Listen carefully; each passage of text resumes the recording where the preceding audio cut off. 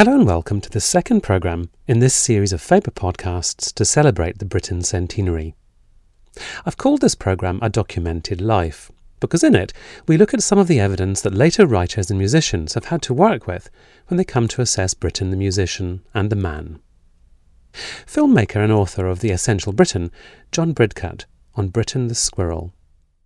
The extraordinary thing about Britten is that I think he is probably the best documented composer of any composer in history. There are some wonderful composer museums in Europe, Verdi, Beethoven, Mozart, and so on. But no one is as well documented as Britten. If you think that there are some 80,000 letters in the Britten Peers archive, half of which are written by Britten and half he received, roughly that sort of order. And the reason for this incredible documentation is Britten himself. He was a magpie. He hoarded, or a squirrel, perhaps I should say. Magpies steal things. I don't think he necessarily stole them, but he squirreled away all this stuff. And whenever he got a letter, he wrote at the top the name, the surname of the person in pencil, who it had come from, so that it could be filed properly. All this was filed away, and all his manuscripts, the various different drafts of manuscripts. I mean, nowadays, with composers writing direct onto computer, these drafts will be very hard to unearth by future historians, if at all. It depends if composers save these drafts or not. All Britten's drafts are there. He very seldom tore things up. There was supposed to be a case of a letter that he didn't like from W.A. Jordan, which he tore into shreds and sent back in the same envelope. That was a very rare example. He hoarded all these things. Yet despite the wealth of written material preserved from Britten's life, and a sizable body of audio recordings, there is little video footage of him rehearsing or conducting. John Bridcut again. There's surprisingly little. It's embarrassing to feel that Death in Venice, which is one of his greatest operas, that we would never have seen him conduct because he was too ill. But nonetheless, there's no evidence of that in its first performance, which owed so much to his vision of the piece. Of him conducting, there's remarkably little.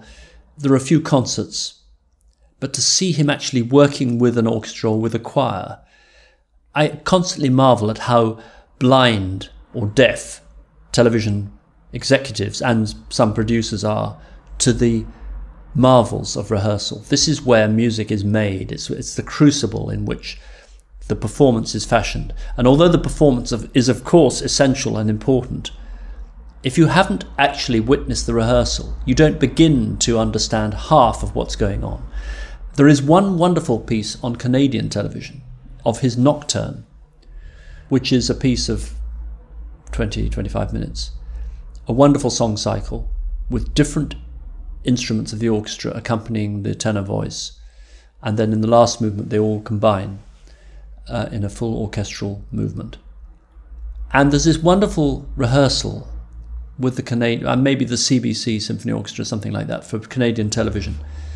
And he's rehearsing meticulously and not much humour, very, very particular in what he wants. He goes on, and then Peter Peers wanders over in the middle of the rehearsals because he hadn't been singing.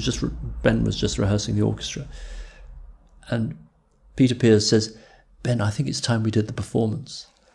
And suddenly Ben says, "Oh yes, of course we must." And so they do the full performance, and it's a wonderful insight into his intense preoccupation with the detail of what he was trying to achieve, and he's never rude to performers, but he's demanding, and there's no soft soaping.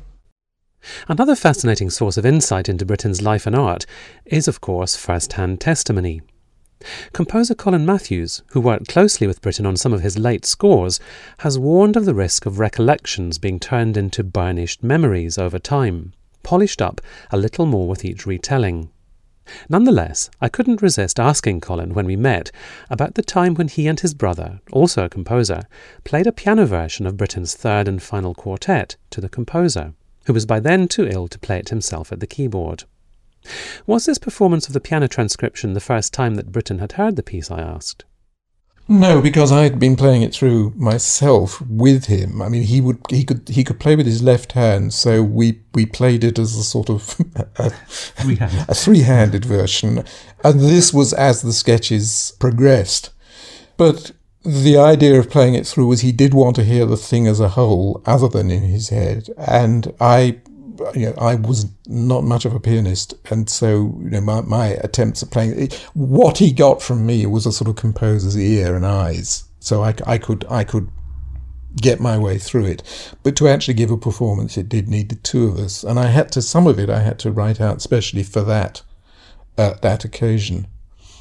Because, I mean, you can't sustain notes on the keyboard the way you can on strings. You can get a harmonic, so it's sort of like a black and white photograph of a colour painting or something. Well, that's what it was. And, I mean, string quartet translates to piano in the worst possible way of almost any medium.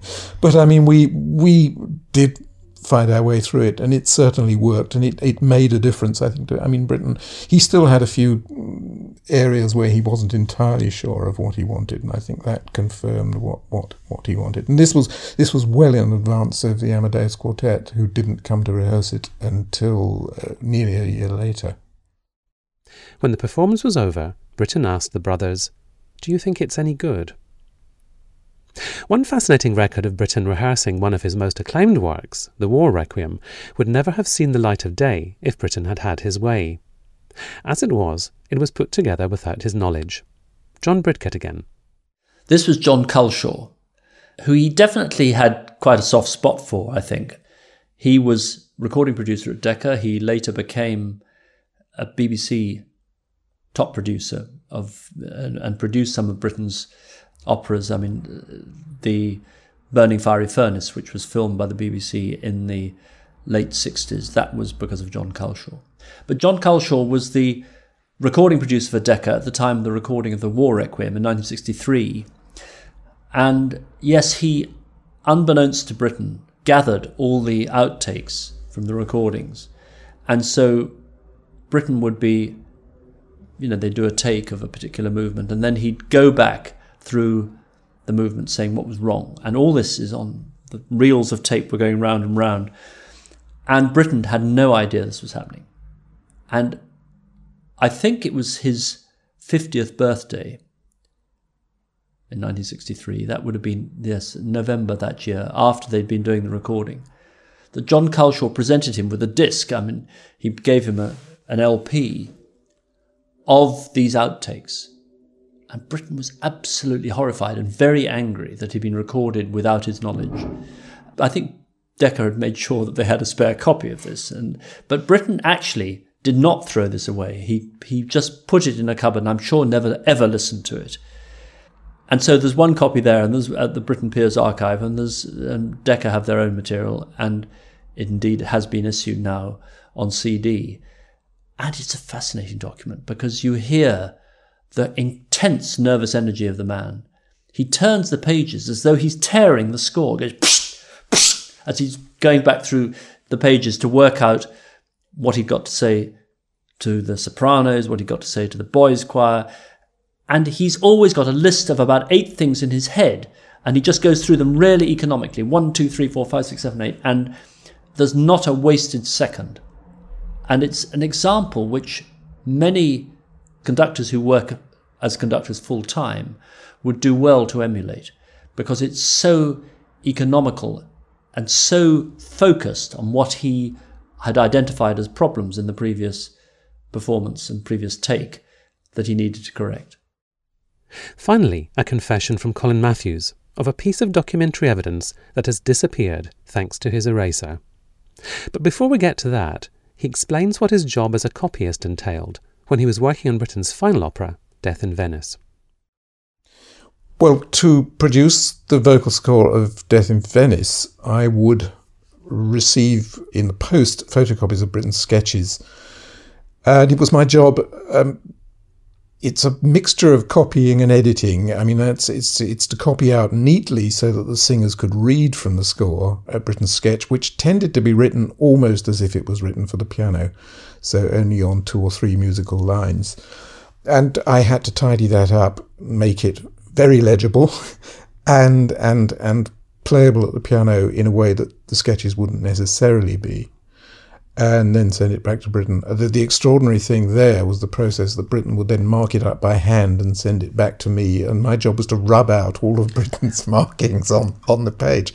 No, in those days you couldn't instantly photocopy, and I stupidly never thought to save one of these pages and just recopy it. You didn't feel the sort of angel of history looking over your shoulder? No, that's the strange thing, you don't. I mean, I was doing a job, and I hadn't really thought of it in that context.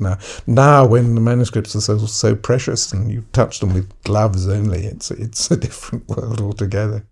Colin Matthews.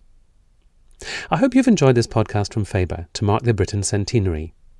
There are full details about the books on Britten published by Faber, including 2 by John Bridcut and the multi-volume selection from the composer's 80,000 letters that he mentioned earlier, on the website at faber.co.uk. And further episodes in this series will be appearing throughout the autumn, so I hope you'll want to hear them all. For the moment, thank you very much for listening, and goodbye.